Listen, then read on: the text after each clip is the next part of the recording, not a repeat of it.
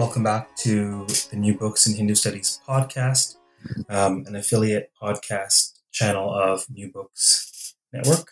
Today I'm speaking with Dr. David Haberman, who is a professor of religious studies at Indiana University. Hello, David, and welcome to the program. Yeah, good morning, Raj, and thank you for having me on your show. Oh, it's my pleasure. We are diving in today to a brand new 2020 OUP publication, Loving Stones, Making the Impossible Possible in the Worship of Mount Govardhan. So, how did this project come about? How did you end up studying a mountain? Well, in many ways, I think my book projects are all tied together, although maybe I'm the only one who can see that. And my first book, Acting as a Way of Salvation, was really a textual study. So I consider myself to be a Sanskrit textualist, I suppose, in my early graduate school days. And I was studying a text called the Bhakti Rasamrita Sindhu, really for its relevancy and my interest in theater and reality construction. And one of my beloved professors at the University of Chicago, where I did my graduate work, Edward Dimmock, said to me that I had a choice when I received a Fulbright of either going to Calcutta and studying with scholars in the universities there, or going to Vrindavan, where the text had been written. And I had a slated version to big cities at that time, and my only experience with Vrindavan came through those 18th century Kangar paintings that make Vrindavan look like this glorious pastoral world. And I thought, wow, I can actually go there and do my work. So I ended up going to Vrindavan and doing that project, focusing on that text and finding interesting conversation partners in the Braj region that Vrindavan was located within. But I think what was most educational and astounding in many ways for me was the discovering of what I would now call the lived religious culture of the Braj area. And Braj is the area that surrounds the town of Vrindavan and is located in an area that is identified with a grand renaissance of the Krishna cultural traditions back in the 16th century. And I had friends who would begin taking me on adventures outside of Vrindavan into the forest surrounding Vrindavan. And there I would encounter first just a beautiful landscape, but also the understanding that the whole Braj region was not just a sacred space, but was a storied space. That is, that there was a story associated with many of the locations around the area that Vrindavan was located in, which led me to my next project, which I discovered that there was a pilgrimage that took about a month where people would go and walk through that terrain. And that culminated in my book, Journeying Through the 12 Forests. But that got me out of text and into more the lived tradition and the encounter with embodied forms of divinity, not only in the temples and home shrines, etc., that are in the Braj area, but also the understanding that various natural entities themselves were regarded as embodied forms of divinity. And specifically, the three biggies in Braj are the Yamuna River, the Vrindavan forest, and the mountain Govardhan. And so that after the pilgrimage project, which really introduced me to the notion of a sacred landscape, that a landscape itself can be divine, I became interested in human interaction with natural embodied forms of divinity. And that began a study of the Yamuna River, which culminated in my book, River of Love in an Age of Pollution. That was followed by People Trees, which is an investigation of the concept of personhood in trees. And then I suppose in some sense, Loving Stones then is the final piece of that puzzle, focusing on the three big features of the natural world. And my friend and colleague Jack Hawley said, well, why don't you write that third book? And I had hesitated because in some sense, I don't just write books about particular cultural features, but I'm interested in writing a book that introduces me and my readers to just big, juicy issues in religious studies. And when I began to see possibilities in a study of the sacred Mount Govardhan, this book then came into my mind, and I was fortunate enough to get good funding to do a study of Mount Govardhan. So I was hoping you'd tell the story of this series of books. So thank you for sharing the background. Now, in terms of this specific book,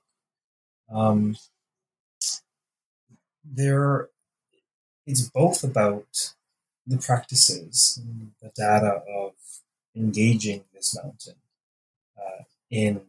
as an object of veneration, as divine. And then you alluded just now to the big, juicy concepts or tensions in studying religion or worldviews that you also talk in this book. So what would you say that is? The big, juicy questions in it? The big, juicy questions. Well, I indicate in the introduction of the book that the subtitle, Making the Impossible Possible in the Worship of Mount Govardhan, I use in two different ways. One is that the worship itself, which is a very embodied form of worship, of an embodied form of divinity, aims at aims at achieving some desired goal. And oftentimes it happens to be a goal that seems to be unattainable. So in that sense, I'm looking at the worship of Mount Govardhan as a way of making the impossible possible. But I also use the title to indicate the work of someone like myself who has spent my life representing, interpreting, helping students and my readers understand something about another religious culture. So my books are published by American University Presses, and my audience, although it has a global readership, is primarily aimed at North American culture, I suppose, to make that specific. And I became interested in just the cultural stretch that something like worshiping the sacred stones from Mount Govardhan represents for many who are deeply embedded in the predominant, not the only, but I would say the predominant religious worldview that is in place in general North American culture. And in my book, People Trees, when I often give talks when I'm working on a book project, not so much after I complete a project, because I find that most beneficial for me, most exciting, because I learn from my audience and their questions. And while touring around giving talks about the concept of personhood and close human relationships with trees, I would have a common experience, and that was that after the public question and answer period ended, because I think people are shy about this, people would inevitably flock to the podium and want to tell me about their special tree, their special relationship with a particular tree. And so that I came to see that, and putting together some of the subcultures in North America, Native American cultures, but I would say kind of a revival interest in neo-paganism, that the idea that But also with these groups of people who come to me, that the idea that humans can have significant relationships with a tree is by no means there at the center of the dominant culture, but is there on the periphery. But the idea that you could have an intimate relationship with a stone seemed to really stretch, maybe even snap the sense of possibilities for those deeply embedded in that dominant culture. And so there's one of the questions I take up is how to make something that is seemingly as absurd to many people as an intimate interaction with and worship of something like a sacred stone, make that understandable to my readership. And so that's one of the big juicy questions is how to make something that seems so impossible to understand understandable. But you were going to say? Well, I was saying that's your very clever between a rock and a hard place. The rock being the actual stones and mountain, and the hard place being the understanding of how this can even be possible in North American culture, as you say. Right, they're my hard sell, my hard place. That is, right. How to make that understandable to my readers. And how do we, or shall I say, how do you? Well, I mean, yeah. So maybe not to go too deeply into that because I hope I lay it out in a fairly complex way. But what I promote in the book is what I finally call a playful approach to other cultures, and that's appropriate in many ways because it draws on the culture that I'm studying. All of the Sanskrit texts that present what is one of the main central stories of the Mount Govardhan religious culture is a story of Krishna lifting Mount Govardhan. And that's a complex story, and there's much to say about that. But one piece of that is that all of them say that he does it lilaya, the Sanskrit term they use. That is, he does it playfully.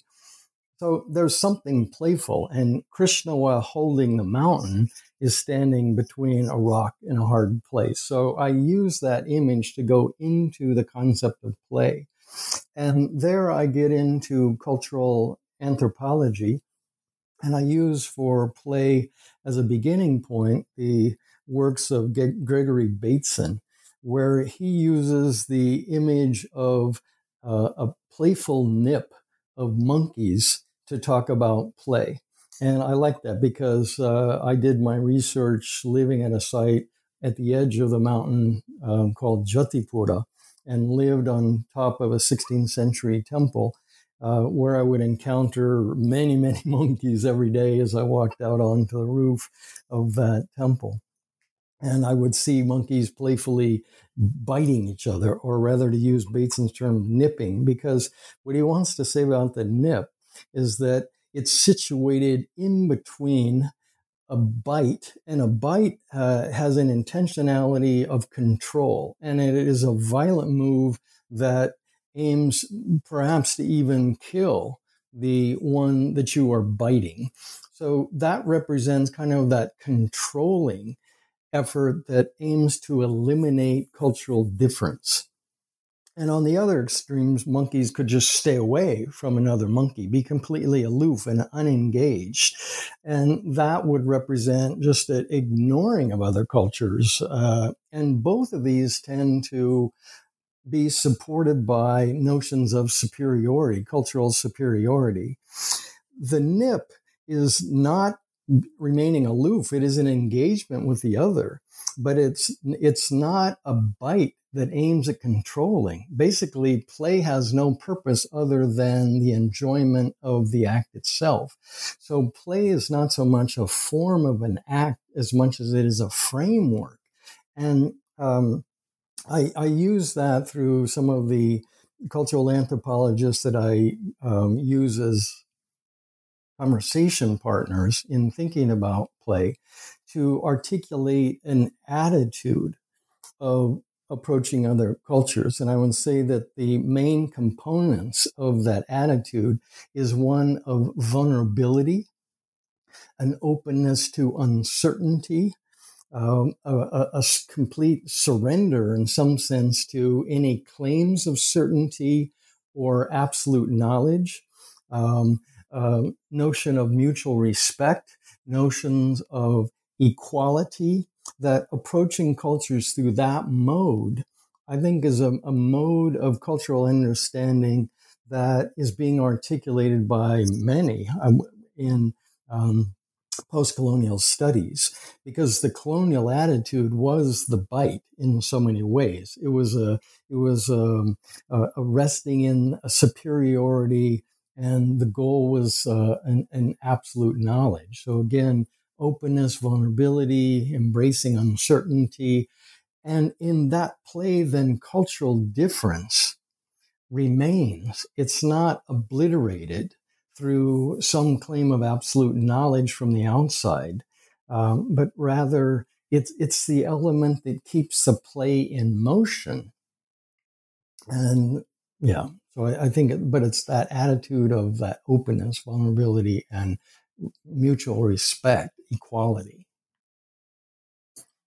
So when you're looking at this idea that Krishna lifted the mountain Himalaya through means of play or by play, playfully, are you taking that as play in the literal sense that we understand it perhaps cross-culturally, or are there, or are you also implicating Leela in a theological sense?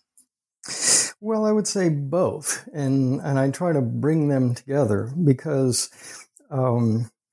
play, I would say that the concept of play is very much tied to the concept of karma yoga in the Bhagavad Gita, which is purposeless action. It is action where the fruit, the fall of the action has been surrendered. And therefore, although the word Leela is not used in the Bhagavad Gita, I think the concept is there, and certainly has given birth to more robust notions of play within the theological traditions, specifically within the Krishnite theological traditions. But also, there's just such a playful quality in, again, going back to Krishna lifting the mountain. And I'd be happy to tell that story at length. And I assume readers or those who are listening to this know that, or would it be useful just to give a brief telling of that story? Story is never told the same twice, so we would love to hear it now. Okay. So one of the main stories that is associated with Mount Govardhan is told in the Bhagavad Puran, which is a text of great importance in the Braj Vaishnav traditions that I study. And the story is told that the Krishna grows up in a kind of a pastoral environment. They're cowherders, and they have a practice in their village of once a year making a grand sacrificial offering to Indra, who is considered to be the god of rain, of storms, and thinking then that their lives depended upon Indra, this grand sacrifice was made. One day, Krishna approaches his father, Nanda Baba, who is the chief of the village that he lives in, and says, "Father, why are we worshiping Indra with this grand sacrifice? What do the gods really have to do with our life?" It's actually an interesting text in the Bhagavad. And he said, our lives really are much more dependent upon Mount Govardhan, this mountain that we live by, because it supplies water for our cattle. It supplies grass for our cattle. It supplies shade. He goes on listing the great value of this natural entity known as Mount Govardhan. And his father is convinced, along with the other elders of the village, so they shift the grand food offering that has been collected from offering it to Indra now to offering it to the mountain. And so one form already of Krishna in this story is Krishna as the cowherd boy who is in conversation with his father. But as they do that, Indra is extremely upset and decides to do great violence to the residents of this Braj area by unleashing a horrific storm on them that lasts for 7 days and 7 nights. And it was like huge boulders of hail and columns of rain, destructive. And everyone is afraid, and they go to Krishna, and he responds by taking Mount Govardhan and holding it on the little finger of his left hand high in the air like a giant umbrella. And all the residents and their cows go underneath that mountain for protection. And eventually Indra understands who he's dealing with, right? The supreme divinity, who has much, much more power, and submits to Krishna in this, surrenders to him, and surrenders the great pride that he has to him.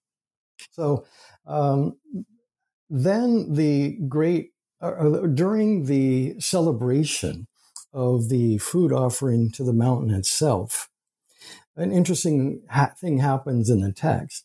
And the mountain speaks and during this and says, Shailo Asmi, that in the voice of Krishna, it says, I am the mountain. And in addition to that, the text is clear, and it says that that Namo Chakrayat Manatmane, that Krishna is worshiping himself by means of himself. That is, that there's a dual form here of Krishna. He is the mountain, and he is the one worshiping the mountain. He is the one holding the mountain, and he is the mountain that is being held. And the concept of play is connected to the concept of non-dualism, and that these are two components that are the same, that is, it's Krishna, and yet are different. And that's the complex non-duality of many of the Braj Vaishnava traditions, which is called Achinta Beda Bed, the inconceivable simultaneity of difference and non-difference within one of the major religious traditions of this area, or Shuddhadvaita Vedanta in another, and both of them center on this notion that Krishna is the abode of the simultaneity of polar opposites. And there's the notion of play that someone like Gregory Bateson is working on, is that there's a great difference, and yet it's the interaction, in the case of the story, the loving interaction of the worship. Because in another story, which we'll take it another story, that the mountain is said to come out of the very heart of Krishna in his cowherd form. And later, there's an important form of Krishna that is worshipped in this area and was at one time located in a temple on top of the mountain that comes out of the heart of the mountain. So it's this mutual circularity, this interplay of a difference that is simultaneously non-different, that is at the very core of the theological tradition that I study. But it also ties into, in interesting ways, what cultural scholars are saying about play. And I suppose what I'm trying to draw out, and maybe in a way no one else has, and that is that play is being situated between two cultures that are seemingly radically different. And the place of the anthropologist is a place that some anthropologists call straddling, who has a foot in both worlds and yet in neither worlds, but can negotiate them. And the process of understanding comes about by holding two differences simultaneously. And that's impossible. But that's the impossibility of play that I think is the key to really understanding cultural difference that we find represented in something like the intimate, worshipful interaction with a stone. So, what does that worship look like? How are folks, practically speaking, what do they do? How do they worship Yeah. the mountain? And then, an ancillary question that's related to what we're just talking about is it your sense that their worship is informed by a cognizance of this theology, this philosophy, these philosophical insights?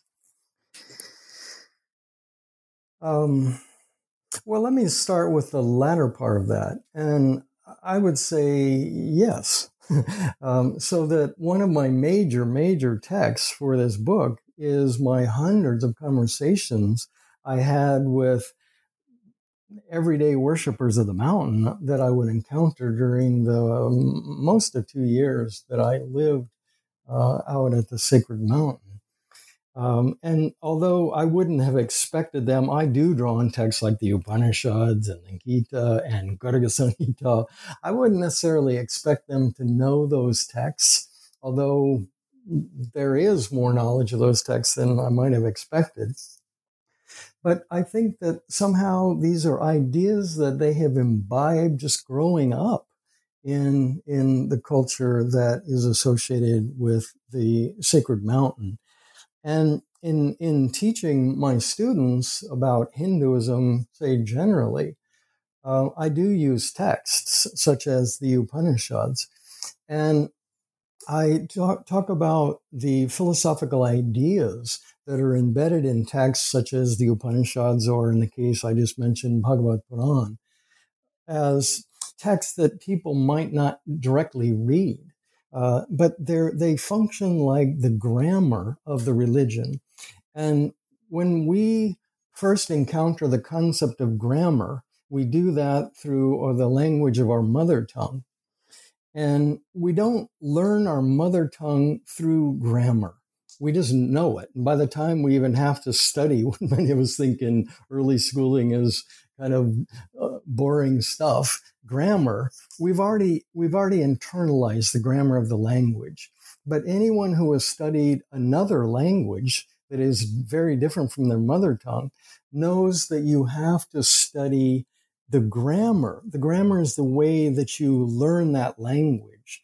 And so I think part of the work in teaching is to introduce students to the grammar of something like Hinduism, or in maybe this more specific case, I try to introduce my readers to the grammar of the religious culture of Braj Vaishnavism that the worship of Mount Govardhan goes out of. And as a way, so I guess I'm not claiming that the way I'm speaking about it is the way necessarily that those I had conversations with. In fact, not at all the case. But I think there's a connection between the two through what I'm calling this grammar that I'm trying to bring out much more. So to answer your first question, how do people worship the mountain? There's a way they do it generally, and it comes through two practices. One is called parikrama, and parikrama refers to the circumambulation of the sacred mountain. And the sacred mountain has a circumambulatory pathway around it that is about 14 miles in length. And so just by walking around that, one is engaging the embodied form of divinity that is the mountain with one's own body and one's own senses. One is seeing the mountain. One is hearing various things that are going on around the mountain. One is touching the dust of the mountain. So there's a physical interaction with the mountain. And most people do it by just circumambulating the mountain. It's always done clockwise. and ideally barefoot. And what people I spoke with said, then it's a much more intimate contact. It's a much more respectful way of circumambulating the mountain. So that's one way that people honor the mountain, because parikrama is a way of honoring a person or some embodied form of divinity by circumambulating it clockwise. The other form is puja, and kind of a generic. And puja is making offerings to the mountain, food offerings, hymn offerings, incense offerings, bathing the mountain with water or milk. The mountain loves milk. So all that is done. But that is done usually at a particular location with a particular stone, which then leads me to the most intimate form of interaction with the mountain. And that has to do with the worship of an individual stone from the mountain. Each and every stone, and I wouldn't begin to imagine how many there are of the mountain, are considered to be natural embodied forms of divinity that are non-different from the mountain itself. So to worship a part of the mountain is the same as worshiping the whole mountain. Again, a lot of this in the ideology of non-dualism.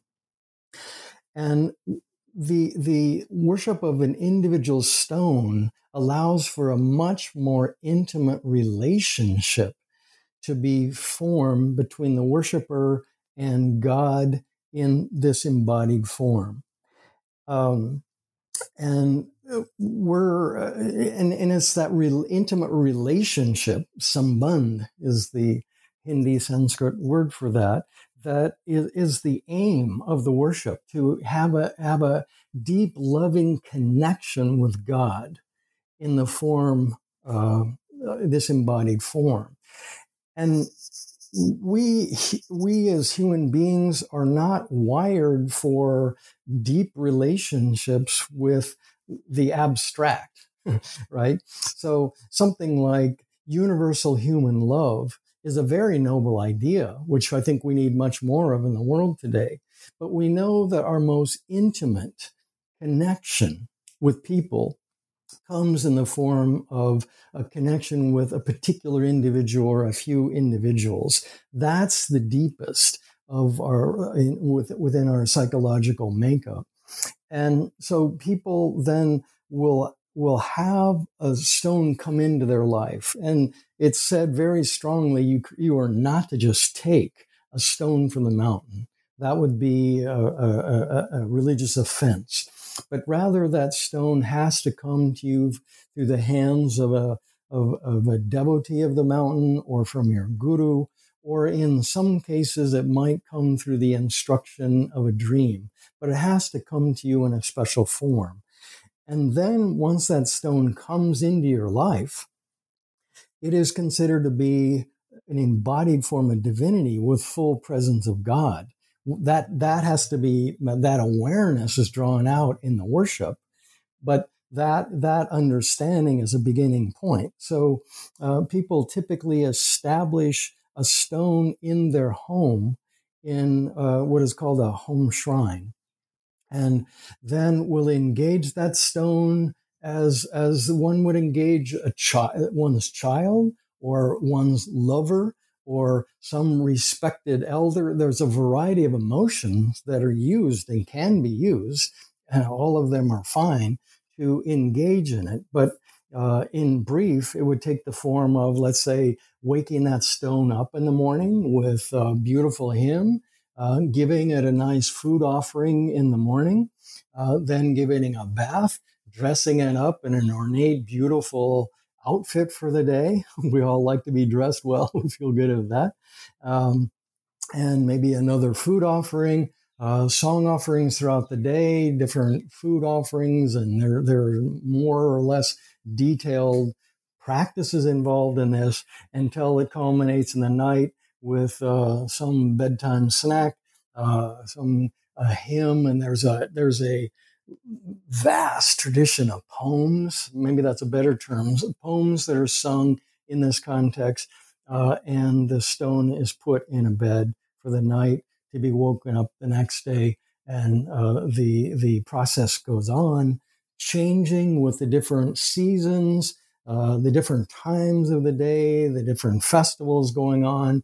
So can be simple practices to much more elaborate practices, all with the aim of establishing a loving connection. There's a poetic phrase that I like to quote in this context, Pritama Prita hi te pai. That is, that the beloved is found precisely through love itself. And love, too, is one of those non-dual unitive forces in that love is an emotion as well as being a form of action. And in the case of divinity, divinity itself is the embodiment of love. But to go back to the action, for it's in the act of love, seva, loving service to some being, some entity, that we achieve a greater love of this. Parents talk about it's in changing a child's diapers and taking care of them. It's in those acts of love that that the love with the child then deepens. And I think this is a practice that uses that basic nature of our being to engage in this practice that aims for establishing intimate relationship with God. So would you say a stone of the mountain is a de facto Murti of Krishna? It is a Murti of Krishna. It's typically, the term that is more common is Swarup. And I like Swarup better, first because it's what people use to refer to that. And it could be a distinction that a Murti, and I don't think this distinction holds, but let's say that a lot of Murtis, temple Murtis, have been crafted by human artisans and then have to undergo a ritual transformation to be an embodied form of divinity called the Purana Pratishtha. That's not the case with a stone from Mount Govardhan. It is called a Swayambhu form, a self-manifest form of God or Krishna. And in that case, then it doesn't have to undergo that. But what I like the term Swarup is that Swarup literally means own form.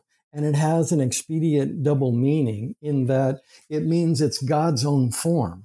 This is an essential form of God. It's not a symbol of God. And I could talk about why I think symbolic representation is definitely not the way to go with talking about this culture, but rather it is an embodied form of God that is an essential. So it's God's own form. That's the theological meaning of Swarup. But from the worshiper's perspective, it's one's own form of God. It's that form of God that God came to you particularly for the particular relationship, for developing and living out and celebrating the particular relationship the individual worshiper has with God in this individual form. And in that sense, then, it's your own form of divinity. So that's the kind of language that is used to describe the Swarup. But it is considered to be, as you said, Murti, an embodied form of Krishna. I like the distinction that you just talked about. While one can say that the stone is treated precisely the same way a Murti might be treated, a Murti Krishna or even a deity. The fundamental difference is that this stone needs no Parapatishta because the divine prana already lives in this stone. It's Swayambhu, as you said. So that's an important distinction, and that is a logic whereby it's perilous to think of this as symbolic. Right. Symbolic representation is a language that, and I talk about this very much in the book, I guess the other big theoretical issue that I take on this book is the concept of idolatry. And I would say that that the language of symbolic representation is still deeply influenced and was constructed out of what I call the idolatry interpretive tradition. And Because the way stone worship has been regarded in the history of the comparative study of religion, idolatry has been a predominant theme. So one of my chapters in the book is called The Tale of Two Mountains. It tries to lay out how the history of the development of the comparative study of religion came out of the discourse around idolatry. Primarily, I trace it back to the 17th century, which itself is. Roger, you still there? Oh no, I lost you. Yes, I'm still here. Okay, you're still there. All right. Somehow my computer. Okay. So let me go back to what I was saying then. That the Sure. The 17th century follows, there's an obvious point, the 16th century, which is a time in Northern Europe or Europe of great warfare between what became known as the Protestants and the Catholics. And the central issue of the war was idolatry. And one of the best books I think I read for helping me understand the kind of beginning of the importance of the concept of idolatry in the period that we call modernity, which generated a worldview that we still very much, I would say, are living in, and yet trying to get out of. And that is Carlos Ayer's book, War Against the Idols.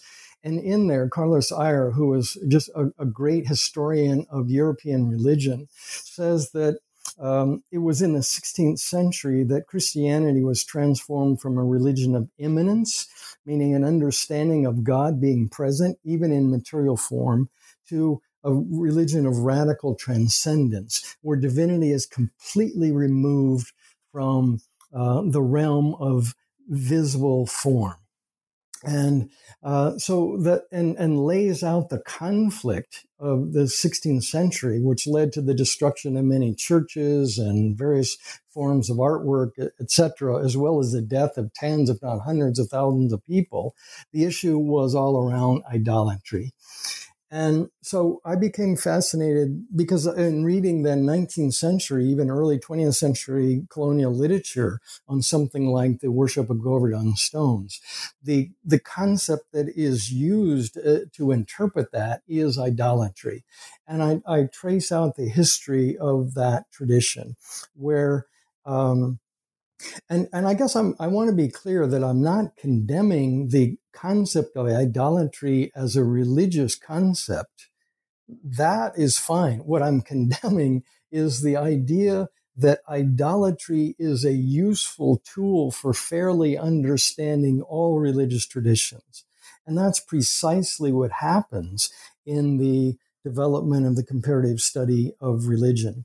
So that it was John Calvin and others' notion of idolatry that defined much of the discourse around idolatry in the 16th and leading into the 17th century, which enhanced it to an understanding that idolatry is the worship of any visible form of divinity, which is totally denied, which means, or any of the created world, so that anything that we might call nature worship, et cetera, is considered to be idolatry. So you get this bifurcation of spirit and matter to a degree that really had not existed before. That's what gets enhanced in the new understanding of idolatry. So that the language of symbolic representation makes a distinction between the symbolized and the symbol itself, or the signified and the signifier. So that in, let's say, Reformed Christian church, the cross, the wooden cross on the wall, it would be a simple one probably in that context. I think to understand that, symbolic representation is a very useful interpretive tool to use, in that that cross on the wall is representing Christ, what Christians have been arguing over for 2 millennia. right? And any understanding, a religious approach or religious worship that confuses the wooden cross with Christ would be called idolatry. So fair enough in that context. But to then use that as an interpretive lens to understand what is going on in a religious tradition that is based in a non-dual understanding where God is both transcendent and immanent. That is, that God is present fully present in the realm that we call matter, and yet also transcends that fully, so that matter doesn't somehow exhaust God. God is the infinite. But the question is, what is the relationship between finite form and the infinite? And so I would say, does the infinite include the finite? And if infinite includes the finite, which it must to be infinite, then somehow infinite is not different from the finite. And so I think that a better language would, rather than symbolic representation, to talk about the relationship between a single Govardhan stone and Krishna, the kind of the infinite supreme divinity that is non-different from that, is what is often called metonymic representation. And I think the best way to understand that is to look at the relationship between a handle on a cup and the cup, so that the handle is not exactly the same as the cup. We can talk about the handle and you'll know what I mean. So it designates something distinctive and seemingly separate from the cup, and yet it is part of the cup. So the handle is the particular stone, the murti, the swarup, that particular embodied form of divinity, which gives one a handle onto, for relationship, the cup, which in this case, the cup is infinite. And I think that gets at a better understanding, so that that symbolic representation still is a language that divorces the physical entity from divinity. And again, in certain religious traditions, that makes sense. But to understand this religious tradition, that makes no sense. And I suppose that some of my interest in this is also that I think we're living in a time where we are slowly coming to understand that we have got the relationship between the human and the more than human really wrong. And I think that's coming back to bite us in a big time now through many such things. But the environmental crisis is one that certainly comes to mind. There's so much fascinating content there. I could just share some thoughts on that.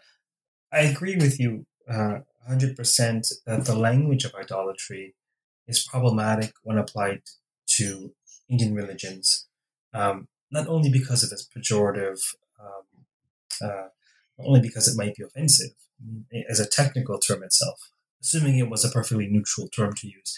As a technical term, is problematic because the concept of idolatry is a function of living in the tent of Abraham, is what I call it in my head. Mm-hmm.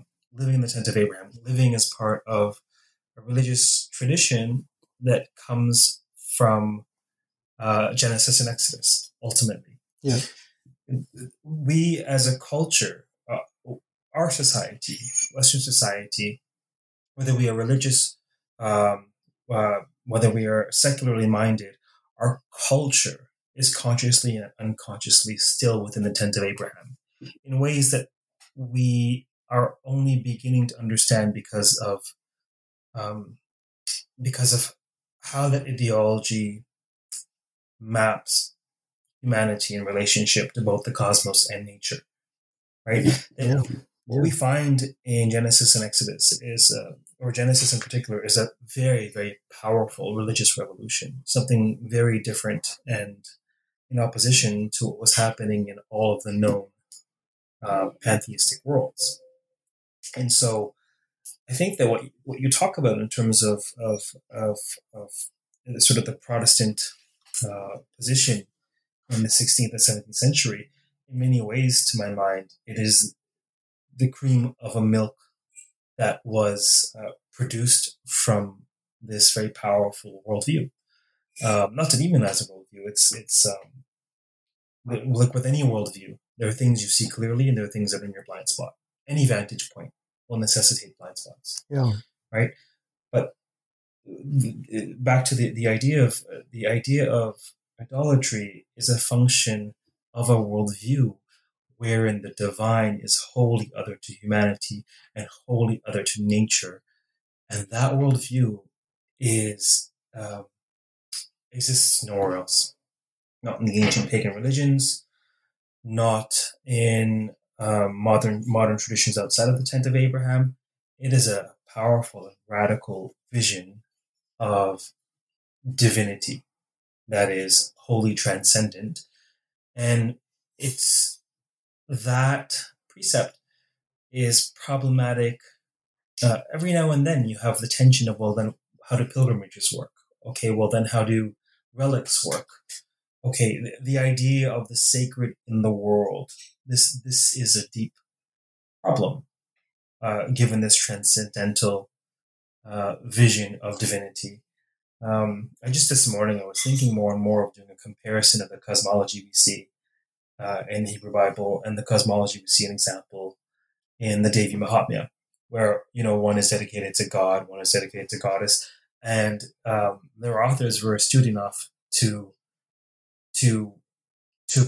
present cosmologies that bespeak sort of very different ways of being, right? So in the Devi Mahatmya, you'll see that the supreme divinity comes out of other beings at every turn, is part and parcel of the pantheon of heaven, is part and parcel of the great Trimurti, resides in all beings in their very biorhythms. It's a very, very different approach to divinity. But to the point of this conversation, I think there's as much we can say there. For this reason, I emphatically agree that the language of idolatry makes no sense. You're asking the wrong question.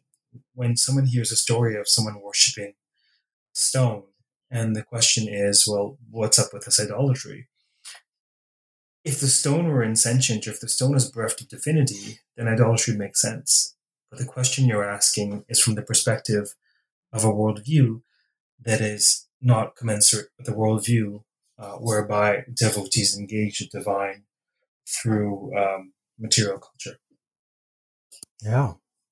Well, right. I mean, I agree with so much of what you said. The only thing I think I would maybe tweak a bit, and that is that you're talking of an interpretation of both Genesis and Exodus as being singular. And I think if I've learned something from just studying world religious traditions for multiple decades now in my life, it's that one of the things I love about Scripture is that it's ambiguous and can give rise to such radically different interpretations. And so that we find, even if within Christianity itself, we find great divergence on central issues such as nature of the world, desire, et cetera, and yet they're all reading the same text. So that to me that's important because it keeps open the possibility that interpretations change, which actually factually they do.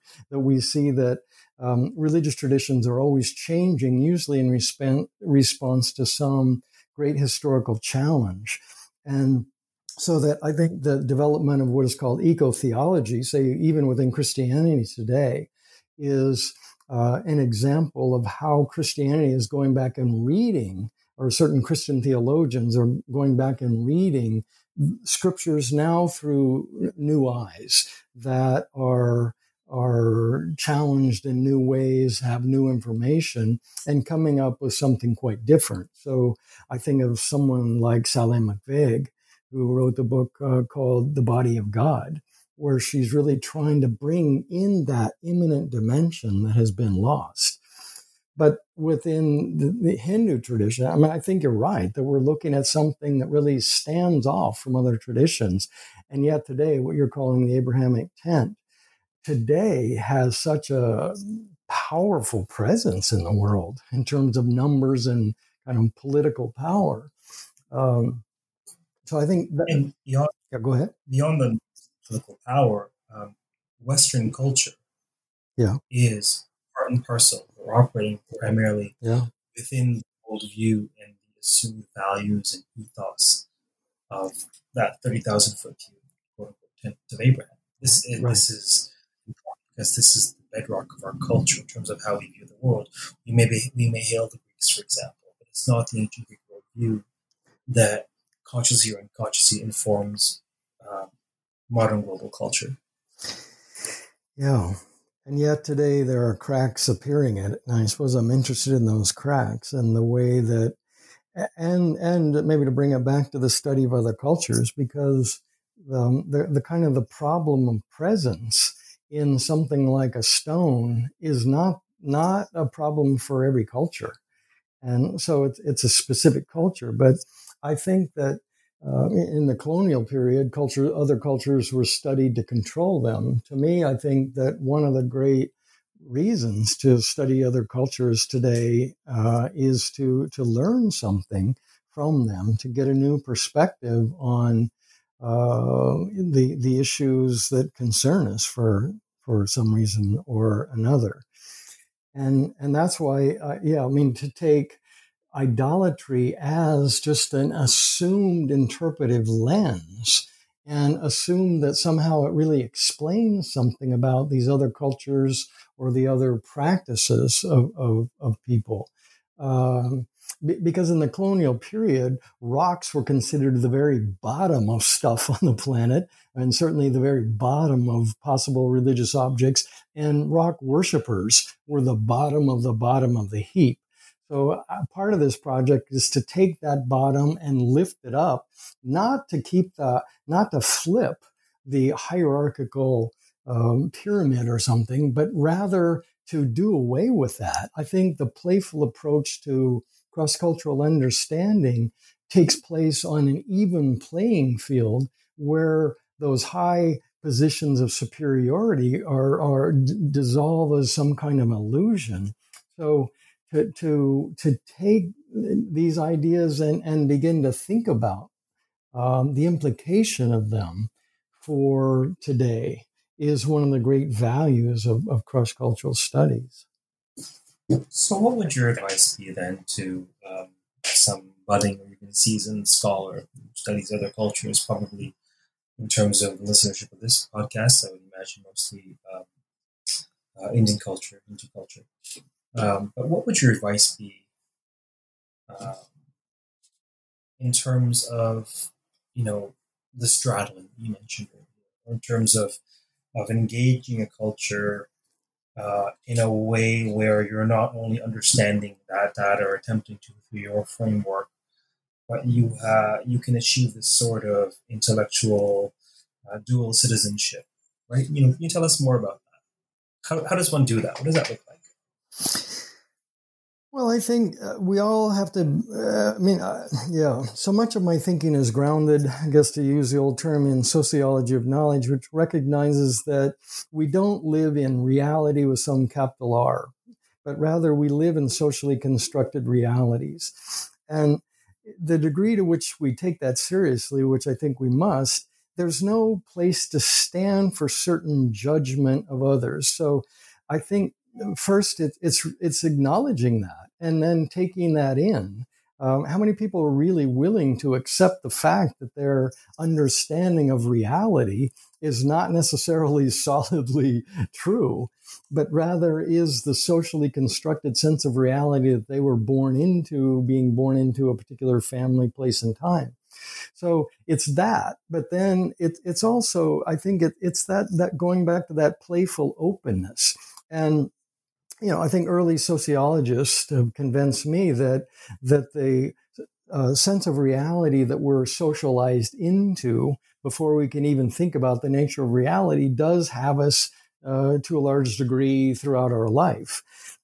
But that doesn't mean that we can't open ourselves to other ways of being. So the straddling is accepting that you come from a certain cultural mode of being that's defined by your particular family, et cetera, and yet opening yourself to these other cultures.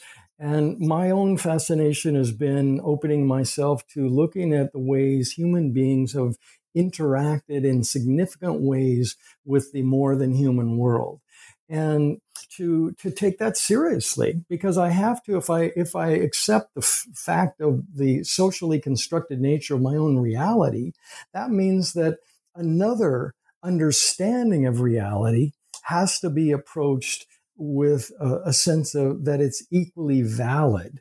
And I think it's that. And if we make that sort of move, then we're opening ourselves to not only a way of respecting others, I think that is more fruitful, but we're opening ourselves to a deeper understanding of what it means to be human.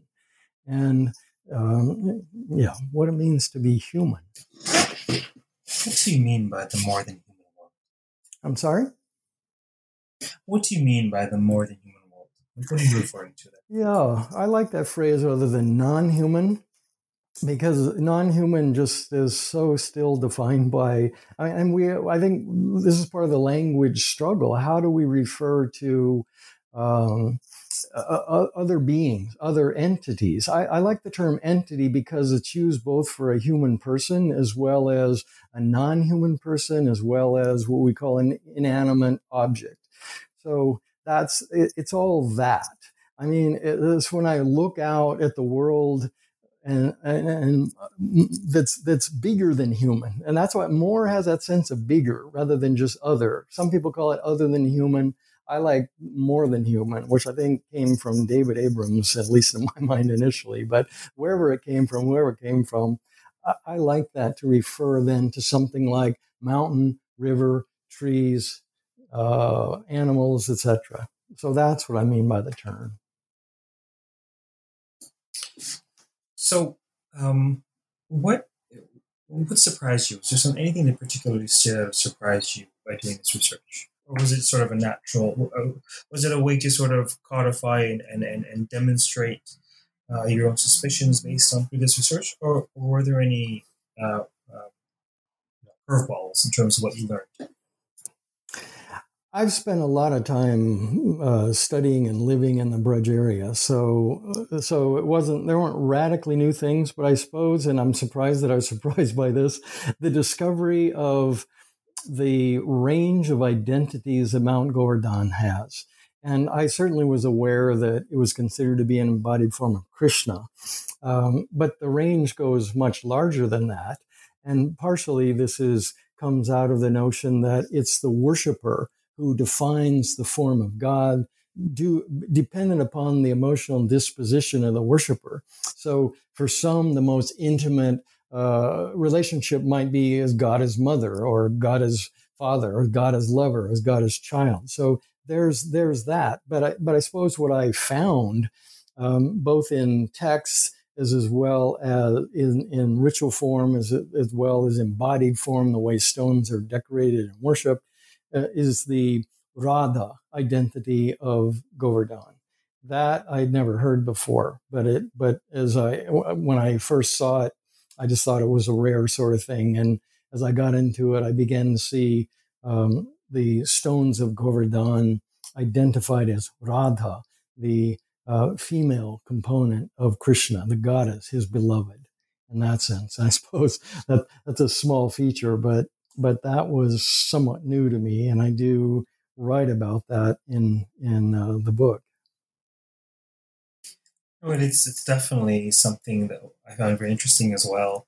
It may well be my own superimposition upon that, but it seems very reminiscent of Sankhya philosophy, where the material aspect of his prakriti is feminine, and the masculine aspect is the divine aspect, the spiritual, non-physical aspect is masculine.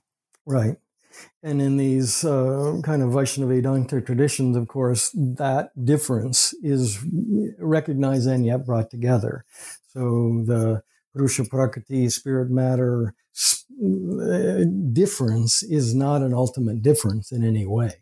And even in a text like Bhagavad Gita, Krishna then identifies Prakriti with himself. And so we get it's that shape shifting. That's why I say I'm surprised by my surprise, because I think I've come to understand that God, Krishna, maybe specifically in this tradition, has a very much a shape shifting quality, and that is going to be in some sense in relationship then with the great diversity of humanity and the great diversity of emotional dispositions in humanity.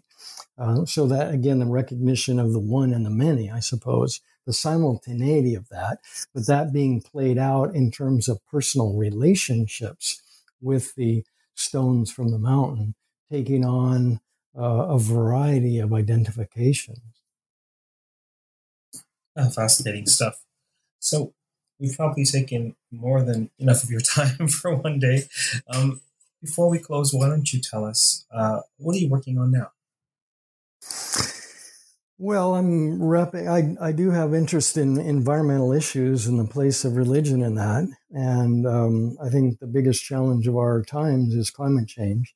So I have been pulled into a project that was supported by loose funding and came out of American University, and particularly the Center for Latin American Studies there, on climate change and religion globally, but particularly with a focus on the global South, and focusing on specifically the challenge of the rapid deterioration of glaciers and the flooding that's caused in the Indian Himalaya and the Peruvian Andes. And I was brought in to do a piece on the Indian Himalaya, since I've spent quite a bit of time up there. And the other component is looking at Somali Island vulnerability in the face of climate change in the Caribbean and South Pacific. So I was pulled into that project and did some interesting travel. But my own piece of that is looking at the kind of changing nature of some of the forms of Hinduism in the Himalayas. And I was asked to edit a volume on the anthropological case studies that is called Understanding Climate Change Through Religious Life Worlds. So that will be coming out early next year from Indiana University Press. And as the editor of international writers, I've had my hands full with that. Yeah, so I guess that's most immediately on my table. But beyond that, I think I'm asking that question myself. I think I've brought that's plenty for now. Yeah, I think that's enough. We'll see. I'll be open to that. I said I'll be playfully open to that. Yeah. Yeah. Once that's out, we'll have to return to the program so we can talk about some of the findings there. That should be fun. So was there anything else about the book that you hope that we touch on in the interview? No, again, I just want to thank you for this opportunity to talk about Loving Stones. It came out in the COVID lockdown. In fact, even it was literally locked down in a warehouse. And I'm not sure how communication about new books is happening. And so I just appreciate opportunity to be part of your series, and hope that this book might be of interest to folks who listen to this podcast. I have no doubt this book will be of interest to folks. And I'm in this interesting space of having this hobby of having the chance to speak to smart people about really interesting projects. And this started off as more or less sort of a favor. A couple of years ago, I thought I'd do it for a little while. And now it's the podcast has completely taken off. I think we've quadrupled or quintupled numbers just in these past few months because of COVID. And I sort of instinctively started really amping up the rate of interviews, maybe 2 to 3 times as much per month. I would initially do maybe 1 to 2 a month. It's past a little while. It's been probably 7, 8, 9 a month. I have joked that this is my contribution to the war effort. People are at home. I can't be in the front lines. This is what I can do to help to create some interesting content, and also to counteract the fact that books are sitting Lord knows where. Yeah. Right. Understandably so. The book come out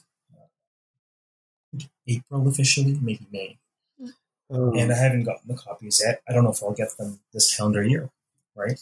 Well, we'll see. I thought that, we'll see. We'll see. I mean, but I think it really is a pleasure. It very much is a pleasure. I learned so much. It forces me to stay fairly well read in areas that I wouldn't necessarily be, researching or reading. And so it really is a pleasure. And it's always a pleasure to speak to scholars who do great work, but are very cognizant of the implications of their work beyond the work in hand or beyond the subdiscipline or the discipline.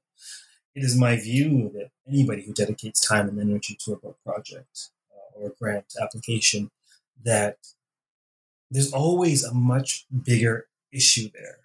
But in my experience, we're not always very used to, trained to, or comfortable understanding how this work is important well beyond the niche that we're operating in. And in this work, it's very clear that, to me anyhow, that you are tackling very big questions that relate to comparative religion, the history of religion, in addition to providing very specific insights about sort of this religious niche of honoring this mountain as embodiments of Krishna. So fascinating work. My pleasure.